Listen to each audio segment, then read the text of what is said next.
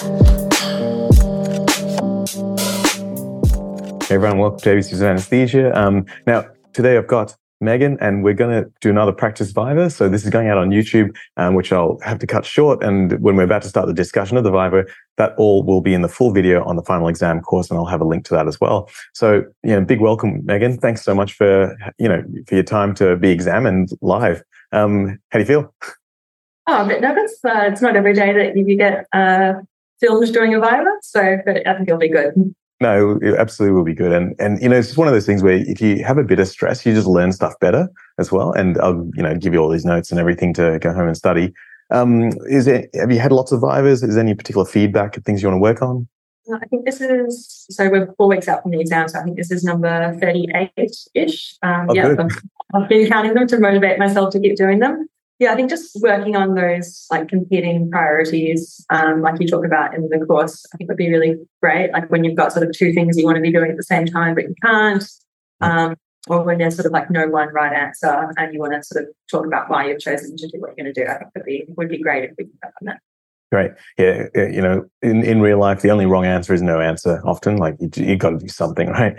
And I think this exam, for anyone who doesn't know, this exam really does feel like real life. Nothing's perfect. You have to make compromises. You have to choose choose out of a bad bunch of options, but plan for the difficulty. And I think it's a really, really awesome way of actually preparing for real life. And I got a lot out of this exam. There's many reasons what I didn't get a lot out of the exam, but this is, I feel like the Viva was definitely a good real life version of what we do. So Megan, I'm just going to share the screen with you. And for everyone, I'll just read out the STEM and then we'll give you some time to work through it. So the STEM is, you're on the night shift at your tertiary hospital. You are called to the resus bay in emergency as a 55-year-old male presents to emergency with severe respiratory distress. You arrive to see a patient with high flow nasal oxygen, such as an Optiflow Thrive, looking unwell with labored irregular breathing, SATs 92%, unable to speak due to respiratory distress. What do you do when you arrive as the doctor leading the resus? Take however long you need, maybe 1 to 2 minutes to write down your notes and get your thoughts into gear, and then we'll go to you in a few seconds. Okay, Megan, so in that time, what did you do? What did you write down on your piece of paper? So, I could hold it up, but my handwriting is pretty terrible. So that's right. You can guide us through, yeah. I might just read it to you. So I wrote down tertiary hospital, ED, 55-year-old man, SATs of 92, respiratory distress. And then I spent some time about thinking about my opening statement. And have to tell you now, or? Yeah, actually, why don't we crack on? So, candidate 234, what do you do when you arrive? Do you understand the question? Yes, I do. Great. What do you do when you arrive as the doctor leading the resus? So this is a critically unwell middle-aged man with signs and symptoms of severe respiratory distress, and the possibility of impending respiratory arrest needs to be considered. I would attend immediately. There are clinical and logistic considerations here. Logistically, I would attend immediately, introduce myself to the team as quickly as possible, and assign roles. Clinically, I would get a targeted history from the patient or any attending family members if possible, and conduct an A to E assessment with the aims of creating a differential diagnosis list in order to target specific treatment. In terms of my A to E assessment on airway, I would assess the patency, threats to patency, anatomy and physiology of this man's airway. In terms of breathing, I would assess his efficacy and the effect of hypoxia on his end organs. I would consider instilling BiPAP immediately, given he seems to be not thriving on high-flow nasopharynx. I would assess his cardiovascular status by assessing his vitals and conducting a targeted cardiovascular exam. In terms of disability, I would assess his GCS. And in terms of need, I would expose him and consider adjuncts to my assessment, which available in the ED bay may be a mobile chest X-ray, a focused TTE, and an ABG. What was that? A focused what, sorry? Echocardiogram, TTE. Okay, good. So let's say you arrive to see the patient, you know the numbers, the cardiovascular side of things, the patient's heart rate is 120. It looks like sinus rhythm on the monitor. Blood pressure is 130 on 80. Definitely looks like the patient's in respiratory distress. What was your breathing assessment specifically? The effort, efficacy, and the end organ effects of hypoxia. Yeah, so you don't really see too much from the end organ point of view. How do you assess the efficacy? So that would be a gross assessment of the saturations. as well as his ability to speak in sentences and words, and his ability to comply with a standard cardiovascular examination, which will include auscultation of his chest and hopefully a mobile chest X-ray. Let's say you listen to the lungs and you can hear normal air entry on both sides, but respiratory is rapid. That's 92%. You've got the high flow in. There's a lot of noise around the room. The effort of breathing looks labored and irregular as well. It looks like the patient's really struggling to breathe. How else can you assess breathing? So if the chest air entry, if the air entry sounds normal and there's no wheeze or crepitations, then I'd be wanting to consider. I'd be wanting to tailor my airway assessment to the cause of this man's respiratory distress, which would include the patency, any stridor, dysphonia, dysphagia, drooling, tripoding, sitting up, sitting forward. My standard obstructed airway assessment. Good. And let's say you do that and the patient's definitely sitting forward, looks like they're struggling. They aren't particularly drooling, but you can hear some stridorous noises. You do get a chest X-ray immediately, and you see that they've got a sternotomy scar there, and it looks recent when you check the chest. So you are able to receive a past history from the patient's brother. So type 2 diabetic, hypertension. They had a big operation last week, and all you see is that sternotomy scar, but the patient's unable to tell you anything. There's no collaborative history. All he knows is he's had a big operation. There's no history of any lung issues that he said. Patient's meds are metformin, atorvastatin, and apparently has an allergy to Sugamidex. What else do you want to know on assessment, and what are you most concerned about in this situation? So on assessment, I'd want to know the indication and exact operation that was performed. I want to know for any immediate postoperative complications when this man underwent his sternotomy and where that sternotomy was conducted. If it was in my local hospital, obviously that's great. I can access the records. And then but in terms of what I'm most concerned about, I'm most concerned if there's a significant complication of the procedure that this man has undergone, which is obviously major thoracic surgery. And in the immediate sense, I'd be thinking about pericardial tamponade. He's had, for example, a coronary bypass surgery, a kinking of one of those vessels and significant ischemia. I'm concerned about hemothorax and pneumothorax. Those are the ones that are bring to mind. Yeah, great. So you do get a TTE, and there's no signs of any cardiac compromise, just a hypercontractile, like this, a very sympathetically charged patient. Volume status looks fine. There's no valve issues at all on TTE. And on chest X-ray, you don't see any effusions at all. You do manage to get some notes, and there is mention of thymectomy. What do you think of that, and what do you do? So in a 55-year-old man, that makes me think about the possibility that he's got myasthenia gravis, which would explain this presentation. I note that myasthenia gravis has a bimodal incidence, with initially women below the ages of 30 and men over the ages of 50, and that thymectomy is often a therapeutic intervention to hopefully improve myasthenic control or achieve remission. So I'm now thinking that this is a primary respiratory failure in the setting of neuromuscular weakness. Okay. And let's say, what would you do to try to, confirm that or to treat this patient's problem?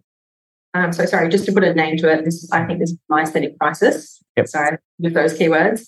So in terms of confirming that, I think history examination investigation again. Our history is consistent with that. I'd be looking to ask this man if he has myasthenia gravis. I'd be looking at what treatment he has been on since his thymectomy. If there was improvement of his symptoms, if he's been compliant with his treatment recently, and so that may include pyridostigmine, it may include steroids, or if he's missed any of his treatments, if he's noted that he's more weak, I'd be looking to see if he's got ptosis as well, to me confirmatory of what's going on. And then other factors on examination would be global weakness, such as axial weakness or limb weakness. That's a great assessment. He definitely confirms by nodding that he has myasthenia gravis, and you're able to get some final collaborative history. He has had the disease for about 6 years. He was on pyridostigmine at about 500 milligrams per day in total dosing. You can definitely see ptosis. He definitely has a weakness of his muscles at this point, from what you can grossly look at. What do you do now in this patient? So the treatment for a myasthenic crisis is pyridostigmine or other anticholinesterase.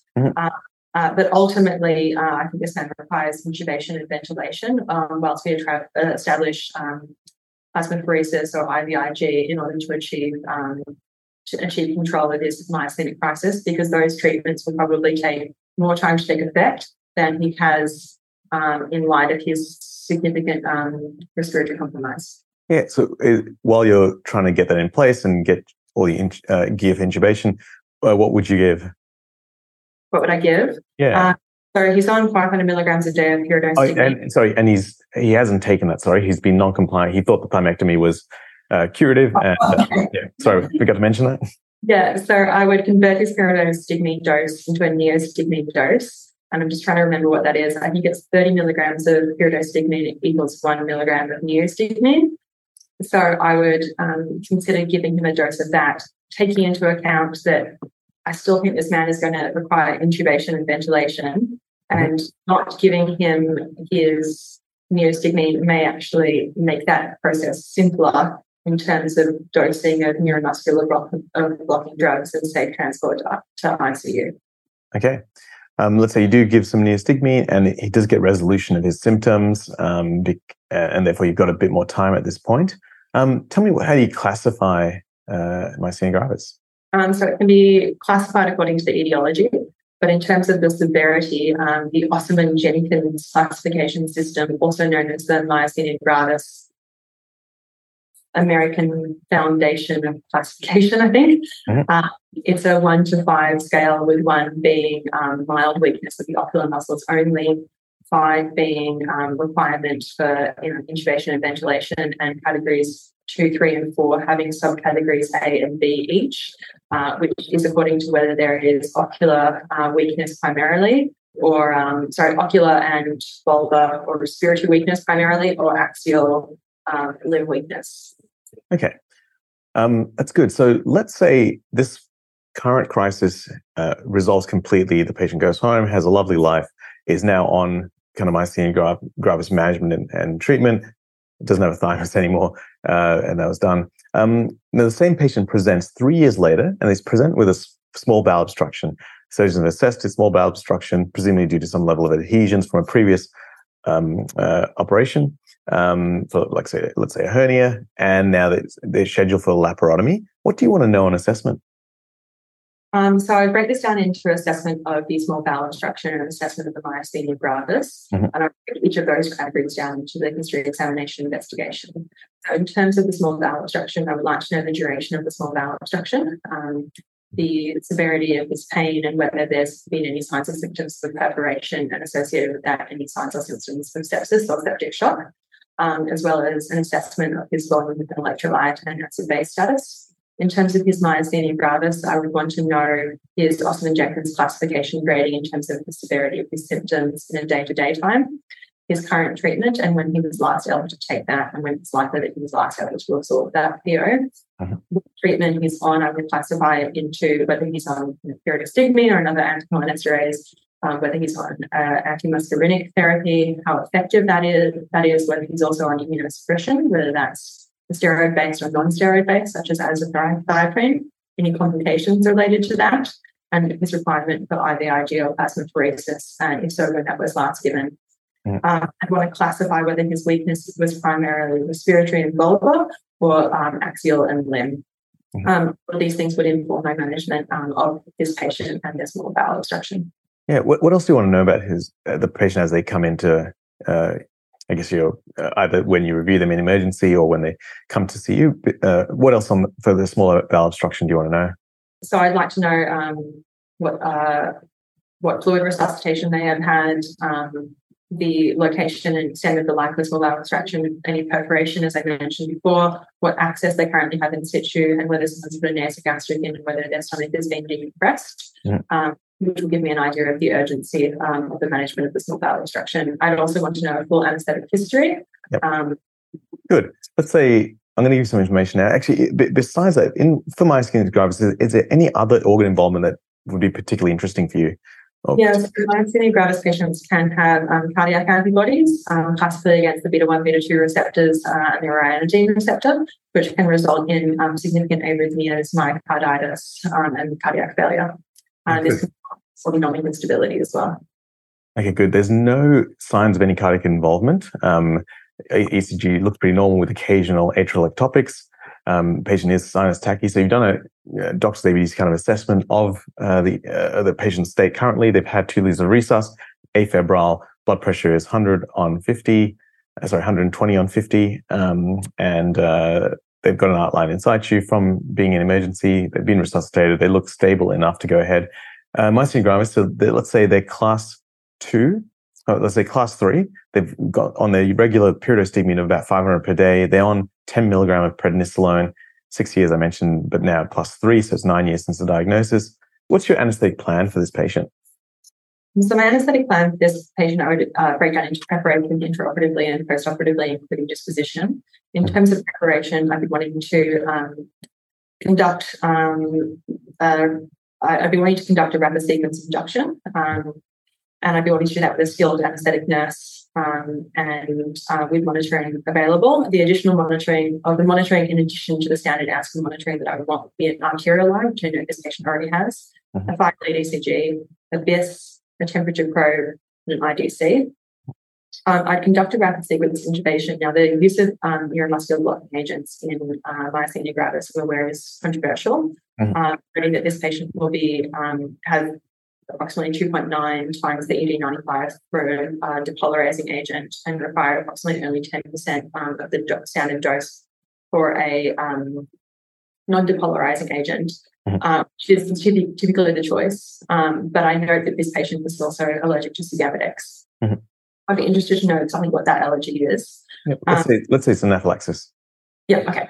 But in this patient, given that my goal is to achieve rapid control and securement of this patient's airway, avoiding aspiration, after placement of a wide bore orogastric or nasogastric tube and suctioning of that, I would elect to use succinylthonium at 2.9 times the standard dose. The 2.9 number, where's that from? I actually can't remember the source, sorry. That's right. I think that, yeah, sorry. That's fine. Higher dose. And so what is this dilemma? Like, what's this? You mentioned you need 10% of non-depolarizer. What's the implication of you using Sux now at a higher dose? So the implication is potentially greater side effects in terms of cardiovascular side effects, but also unpredictable duration of blockade, which could make surgical conditions more difficult. I would also say, I would use the Liebenthal criteria to consider this, but I would also say that a prolonged neuromuscular block is potentially not overly problematic in the sense that this is a patient I'm extremely unlikely to be extubating at the end of the case. It's very to go to ICU just because of the severity of his disease and the fact that he's having a major body cavity surgery. He's having a laparotomy. Okay. Would you ever thought of doing any other technique without using muscle relaxant? Yeah, so I guess there's sort of broadly speaking 3 options. So there's the 2 that I've already discussed, and then avoiding neuromuscular blocking drugs altogether, which in my hands would involve induction using a bolus of remifentanil, and some lignocaine as well, noting that lignocaine is broadly considered safe in myasthenia gravis patients, although it can worsen neuromuscular function. And what other drugs, generally speaking, can worsen muscle function that you want to avoid? Yeah, so there are a number. Broadly speaking, these can be broken down into those that affect presynaptic, synaptic, and postsynaptic function. But some common ones that are often discussed, just to avoid listing everything, would be beta blockers, immunoglycosides, local anesthetics. Yeah, okay, good. So let's say whatever you do, you are forced to give muscle relaxation. And let's say you've already given suxmethonium, but let's say for whatever it has worn off now, and the surgeon requires more relaxation. What do you do? Yeah, so this would be a discussion with the surgeon, and I think would be informed by whether I was planning on extubating this patient or not. Given the reasons that we already discussed and the fact that I'm not planning on extubating this patient, I'd be happy to give a very small dose of rocuronium, noting that this does likely commit us to keeping this patient intubated and transferred to ICU. Yeah, good. Let's say, just for argument's sake, if you were to, for whatever reason, need to reverse this patient, what would you do? So, given they've had anaphylaxis to Sugammadex, our options remain glycopyrrolate and neostigmine, which need to be considered in the context of the fact that this patient is on pyridostigmine and we want to avoid precipitating a cholinergic crisis. So I think the safest thing to do in this patient would be to simply wait and allow time while optimizing all conditions for metabolism or excretion to occur. But in, say, a more elective patient who is allergic to Sugammadex, that would need to be sort of weighed and considered in light of, say, a planned extubation. Let's say you hand over the case to someone, to one of your registrars, you're about to go home, and for whatever odd reason, your registrar now reverses the patient because the surgeon, the ICU said they've got no beds, and for whatever reason, they said, look, let's give it a go at reversing. You see an alarm call as you're in the change room, about to get ready to go home, and you rush in to see that the heart rate is 10. What do you do? So the heart rate of 10, I would ask the surgeon to stop, scan the monitors, examine whether this was a sinus bradycardia or another rhythm, such as a heart block. Most likely the treatment that needs to be given for this patient is 600 micrograms of atropine. And I think that this is a cholinergic crisis, which should... What is a cholinergic crisis? So a cholinergic crisis is a manifestation of excess acetylcholine in the synapse, which typically causes bradycardia, bronchuria, bronchospasm, and then all the sludge kind of things as well. So salivation, urination, lacrimation, diarrhea, increased peristalsis.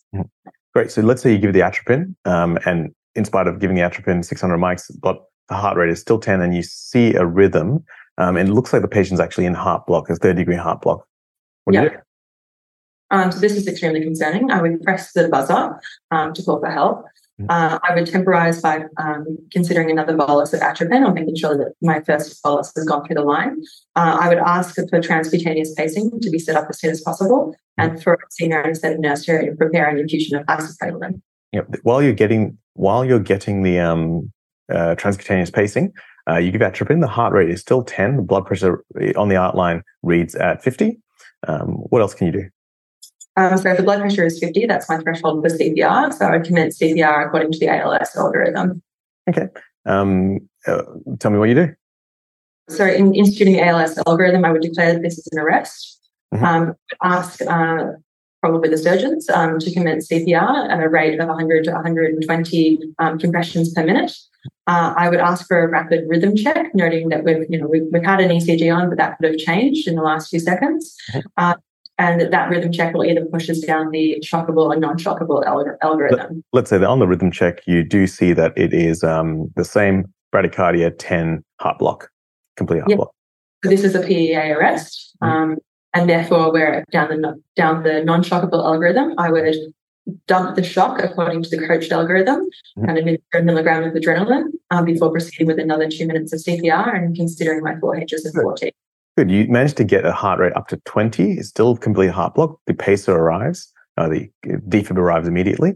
How do you institute transcutaneous pacing? Yep. So I would, the position of the pads would be the same position that I would imagine we had for CPR, which is one in the pericardium and one in the axilla.